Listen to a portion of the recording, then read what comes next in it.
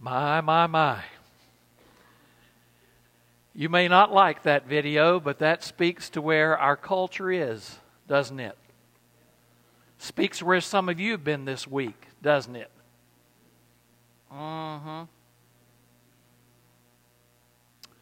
Rules and definitions. I want to start off with that phrase, rules and definitions. Rules always have definitions according to where you are. My wife goes crazy when we go to the beach with our grandchildren because as they walk in the door, Papa's words are always this: there are rules to be followed while you're here. And you know what the rules are? And they know them now. They say, there are no rules. Drives her crazy, but I mean it. I just want them to have a great time, and we do. And then they know the rules at Papa's house. When they come to Papa and Nana's house, they can state it. They do it every time they walk in the door. Whatever is Papa's is mine. And God bless them. They all, when I visit their homes, will say, Papa, whatever I have is yours too. Thank you. Thank you so much. Especially the granddaughter says that, of course. Rules have definitions, though, don't they? It's defined as to where one is and how one perceives the situation. I want to help some of you with some other definitions today. I'm going to help you. As we say in South Carolina, sometimes I'm going to help you. And so just stay tuned. Now, some of you have made fun of me over the years because I am not the sports fanatic that you are. And that's probably true. Now, I probably know more about sports than some of you think, less than some of you hope. No, I'm not the fanatic some of you crazies are. And so that's why I thought I'd spend just a couple of minutes helping you understand some definitions. Now, my favorite sport is football. I don't mind telling you that. I used to enjoy professional football. I used to really enjoy the Dallas Cowboys. Now, I know there's only one or two people in here that would agree with me on that, but that's the way it is. If you don't like it, get over it. But deal with it and get over it. That's right, Jake. But anyway, I thought I'd help you understand what some of these terms really mean, so you will be educated. What is an extra point? This is rhetorical, so don't answer. I'll help you. Extra points when that's what you receive when you tell the preacher his sermon was too short. Face mask. That's smiling and saying everything is fine when you know it's not. You thought it meant something else, didn't you? Forward motion, that's what we hope will happen at the invitation. Some of you are so slow. Draft choice. Draft choice. That's the decision to sit close to an air conditioning vent. Draw play. That's what restless children do during a long sermon. Halfback. Well, that's what the praise team sees. Or anyway, never mind.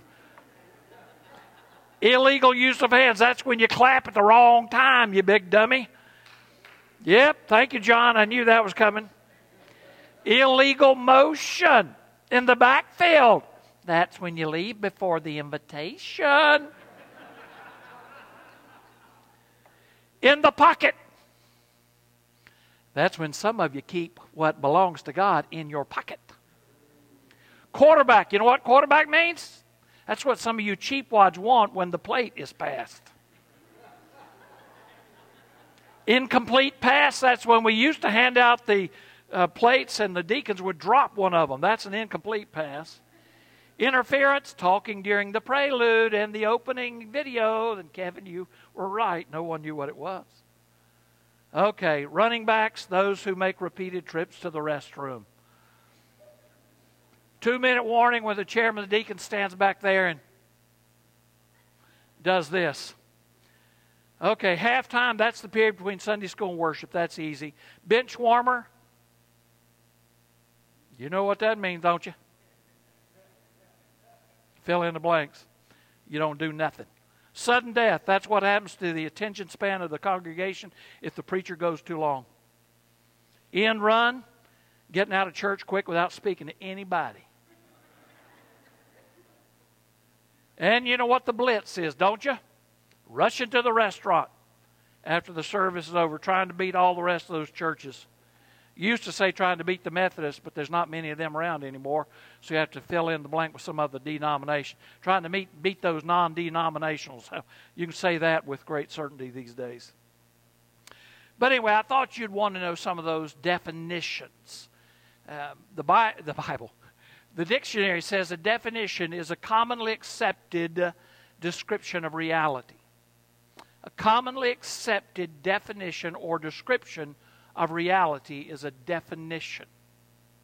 So now we pivot the conversation to what do you think people, how do you think people define Christians? How do people out in the society define Christians? Now let me just tell you real quickly.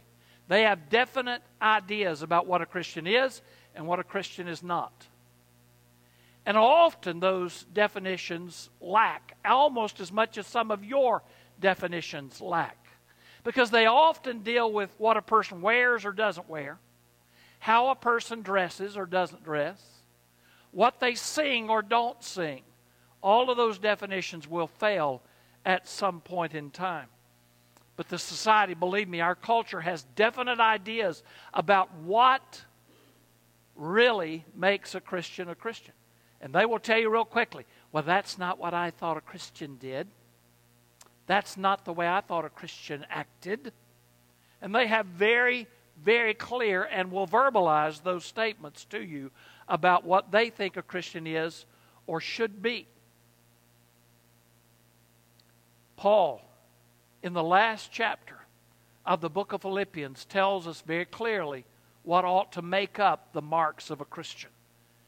And as we read these few first verses this morning, I want you to ask yourself what I'm asking myself.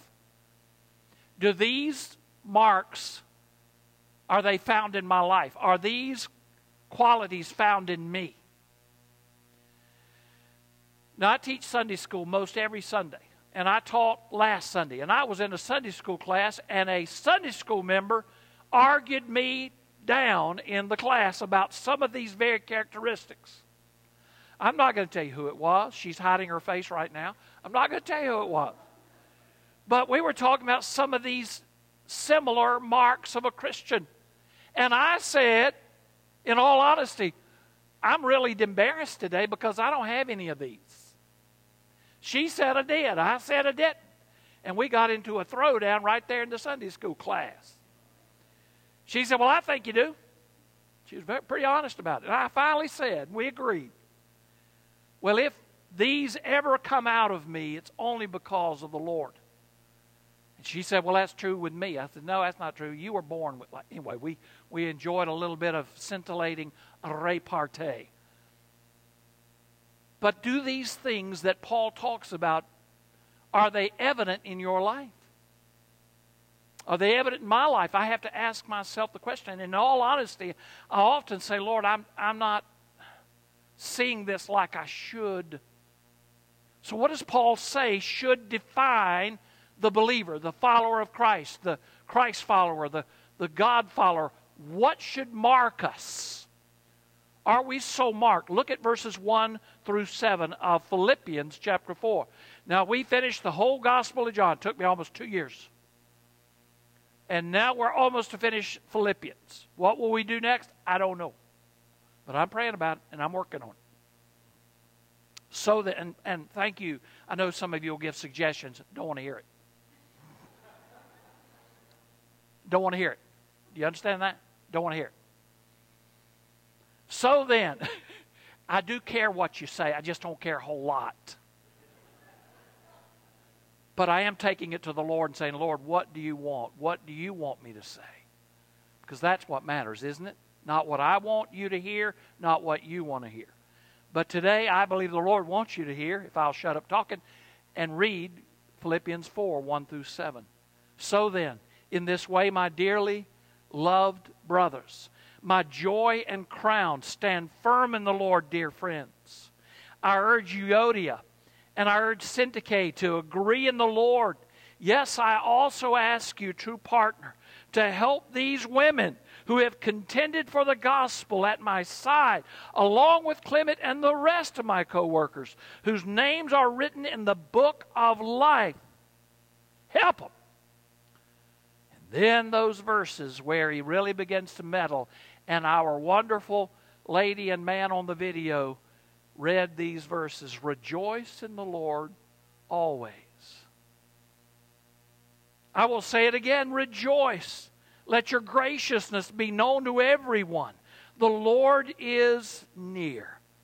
Don't worry about anything, but in everything, through prayer and supplication, with thanksgiving, present your request to God. And then one of the most beautiful verses in all Scripture is verse 7. And let the peace of God, which transcends, surpasses understanding, every thought, guard your hearts and minds in Christ Jesus. Let the peace of God, which surpasses every understanding, guard your heart and your mind in Christ Jesus. Wow. First of all, we see that love is the mark of the Christian. Love is a mark of the Christian. Paul talks about it here very powerfully. He talks about a situation, and first of all, I would say he is encouraging our love to be inclusive, to include everyone, right? Isn't it interesting? In his first three verses, he includes the quarrelsome Euodia and Syntyche along with the helpful Clement. There were some people who were not getting along in church. Can you imagine that? Really? Oh, who was that I was talking to this week? And we were talking about another. Anytime an organization has people in it, you're going to have struggles. It's just the way it is. Doesn't matter if it's government, education, doesn't matter if it's church. If it's got people in it, it's always going to have challenges. Well, he had some challenges in the Philippian church, and he said, please help these women get along. But I love them. He called them dearly beloved. He called them my joy and my crown. But you see, we're often selective in our love, aren't we? He wanted us to be inclusive, but we're often selective in our love.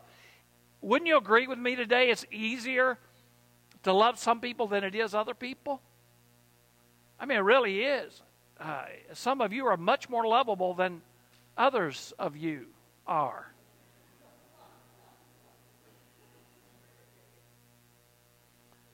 But Paul said, I love all of you. Even them women that are arguing, and the helpful ones too. I love you all.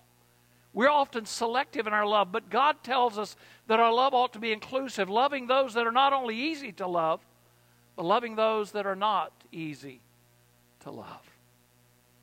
And we would even have to say, do we even love the lost people like we should? Oh, we criticize the lost people for acting lost. What do you expect lost people to act like? Really? But our love ought to be inclusive. If we're to love like God, we're going to love people and not look at the color of their skin, not look at the dress they have on, not look at the culture in which they find themselves, but to love them as Jesus loved them. People for whom He died. We ought to see them that way. It ought to be an inclusive love. It's a concerned love. Paul expressed love for everyone, and we've already pointed out, even those that were hard and not so hard to love. But he called them my joy and my crown. And even though he was separated from them, you could sense his love just flowing forth for them. My joy and my crown. Stand firm, dear friends. Beloved, he calls them. It's a concerned love. I wonder if we're marked with love. Why is it so hard to say I love you to some people? Some of you say it almost as a afterthought. But when you say it, do you mean it? And why is it hard to say that to someone? I love you. Oh, we're afraid they might take it wrong. We're afraid they might take it the wrong way. But I love you is a powerful phrase, isn't it? It ought to be a concerned love. It ought to be an inclusive love. And we ought to care that the church is marked by love. And let it be said that Pebble Creek is a loving church. It's got to be said that way. Oh, God, forgive us when it has not been But our culture needs to define Christianity by how they love each other and how they love us. Now, we don't do this here, but I remember when I went to another church in this town years ago in another lifetime. I went knocking on doors. A lot of the people were poor. Some of them were African American, some of them Latino. And I remember saying, what do you think about that big church up yonder at Taylor's? And most of them kindly would say, well, that's a church not for us. What do you mean? Well, it's just not for us.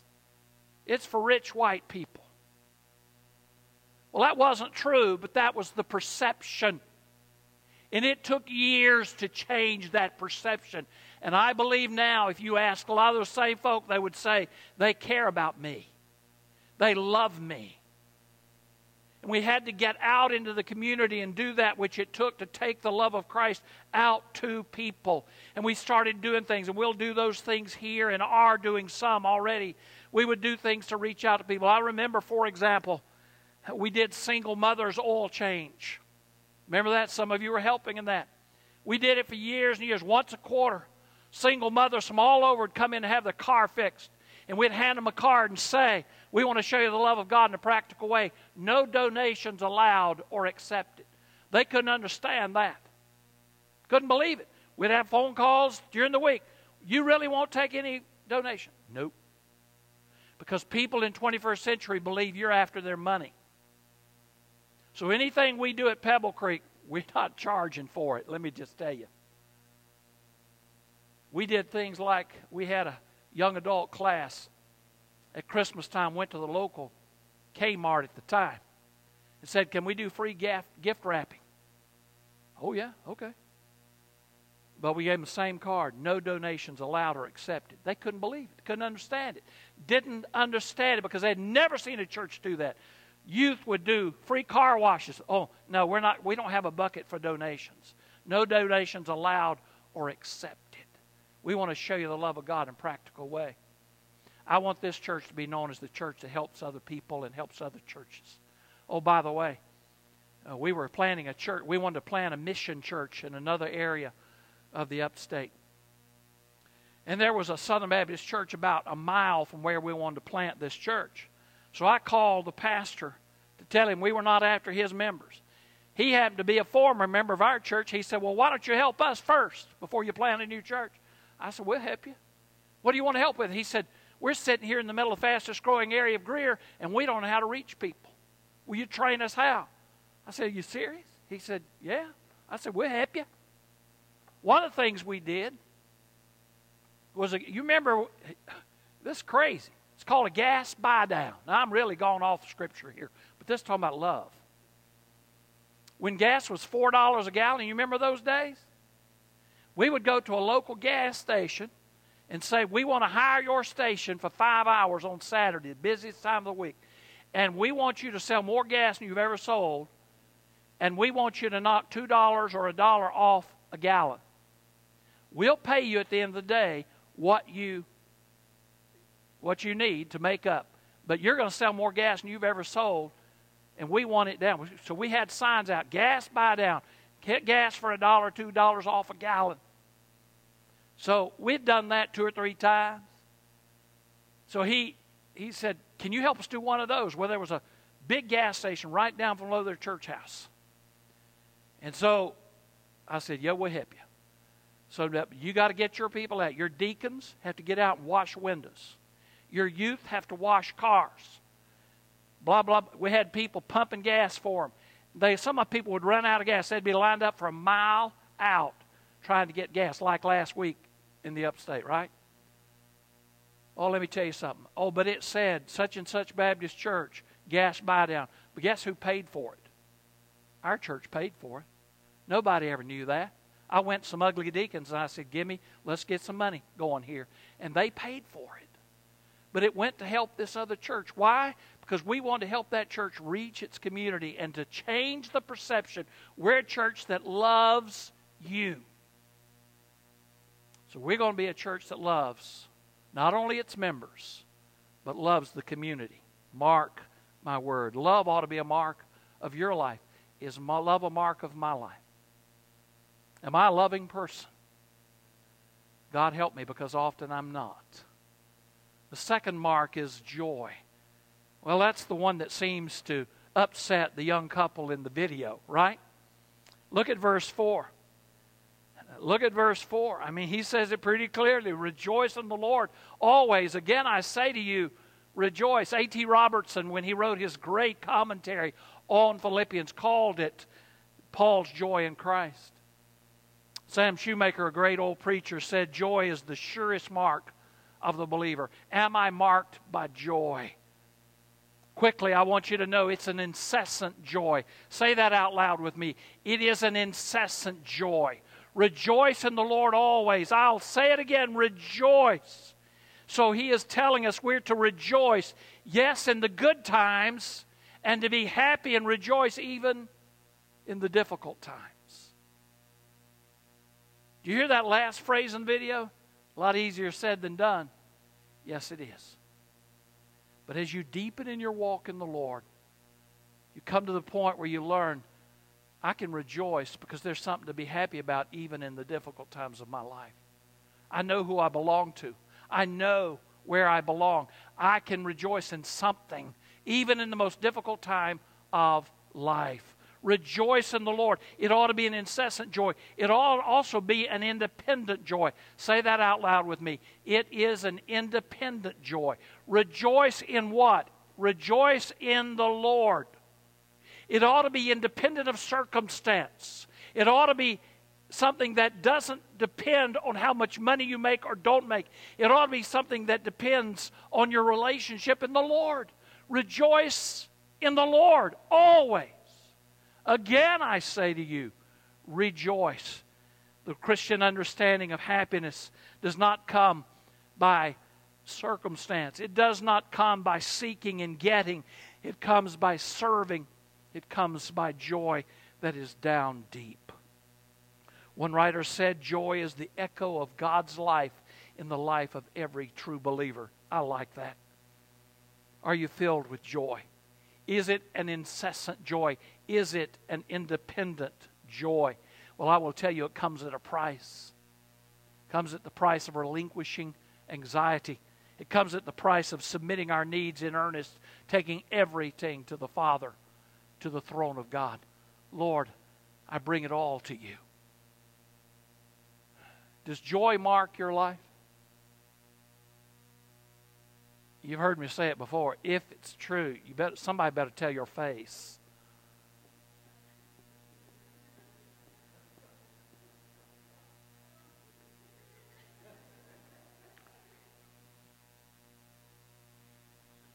I mean, really? Is it that bad?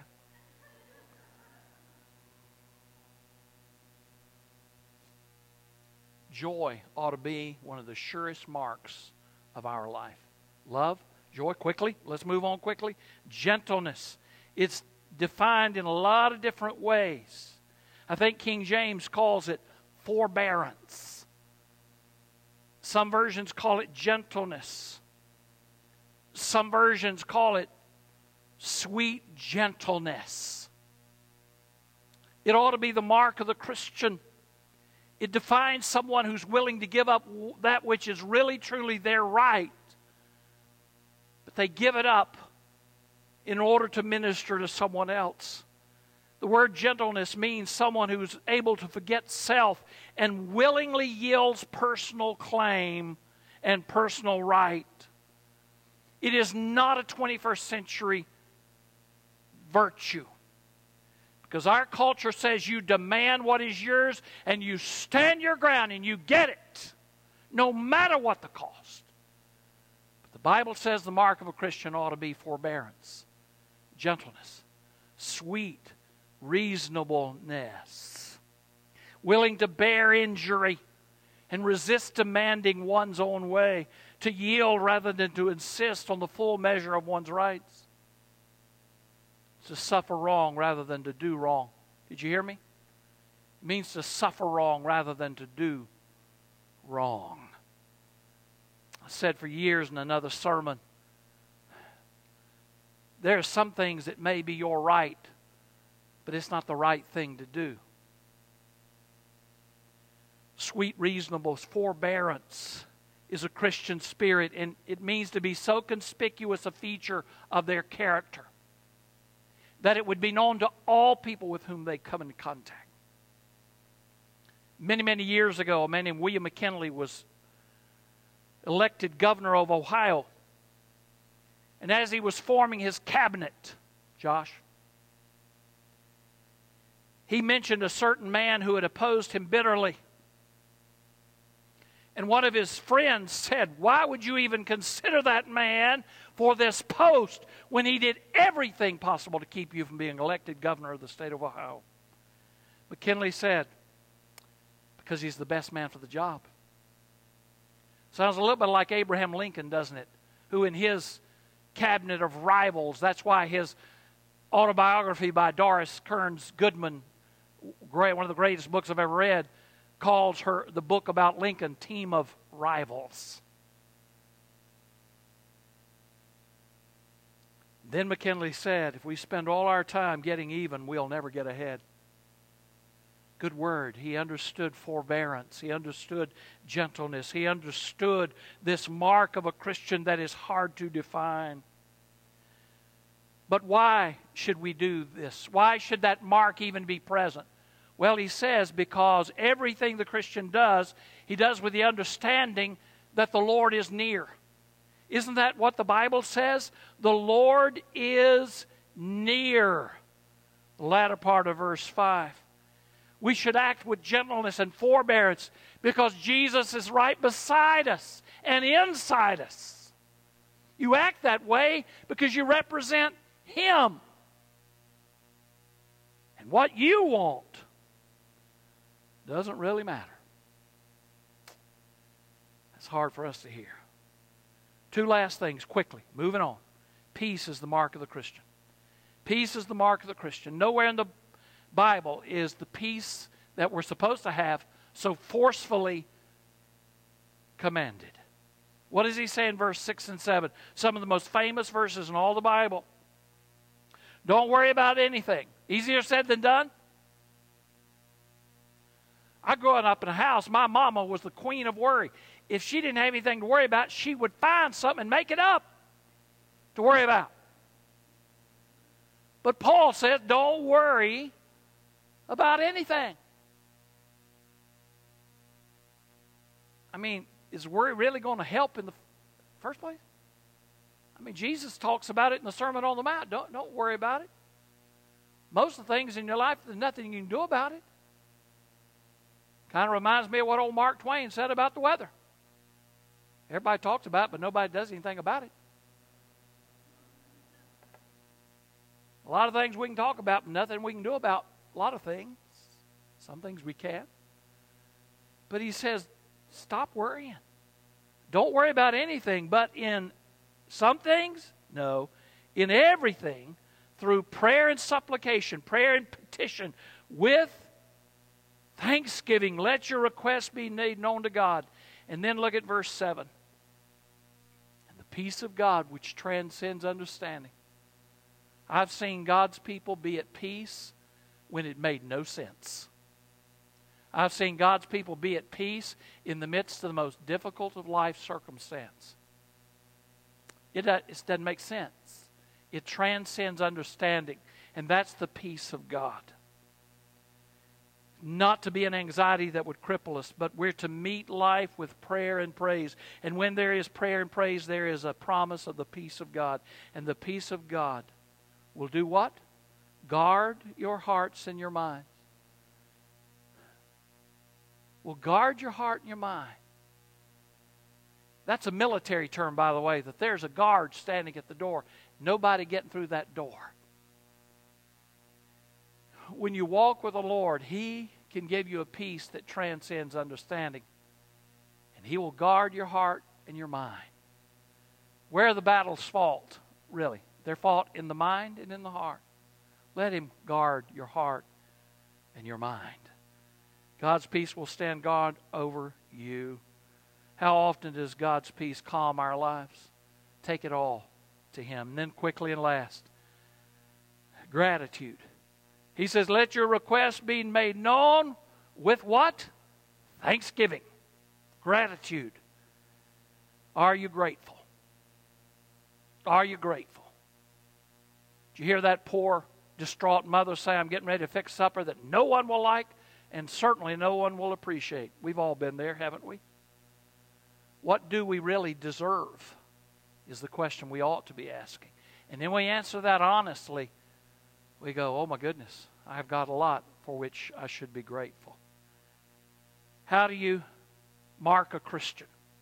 Paul says, through love, joy, gentleness, peace, and gratitude. So we must end by asking ourselves the questions, can others see Jesus in us? Can others see the marks of a believer in us? And if not, then we must ask ourselves why. And what do we need to do to get right before Him so that others can see these defining characteristics as the marks of my life? And I'll be honest with you, I'm not there yet. I think most people probably would say other things about me before they might mention some of these things. I want them to be the predominant marks of my life, don't you? Definitions and rules. Well, God's given us the best definition of way we should be. Pray with me, please. Father, in Jesus' name, I thank you for your word. God, help us to be a church that is marked by these characteristics, but help us be people who are marked by these characteristics. Lord, we love you. We profess that love to you right now, and I pray for every man, woman, boy, and girl in this place that we would deal with you right now, individually, according to the power of your word. Jesus, help us to surrender it all to you, even now. In Jesus' name, amen.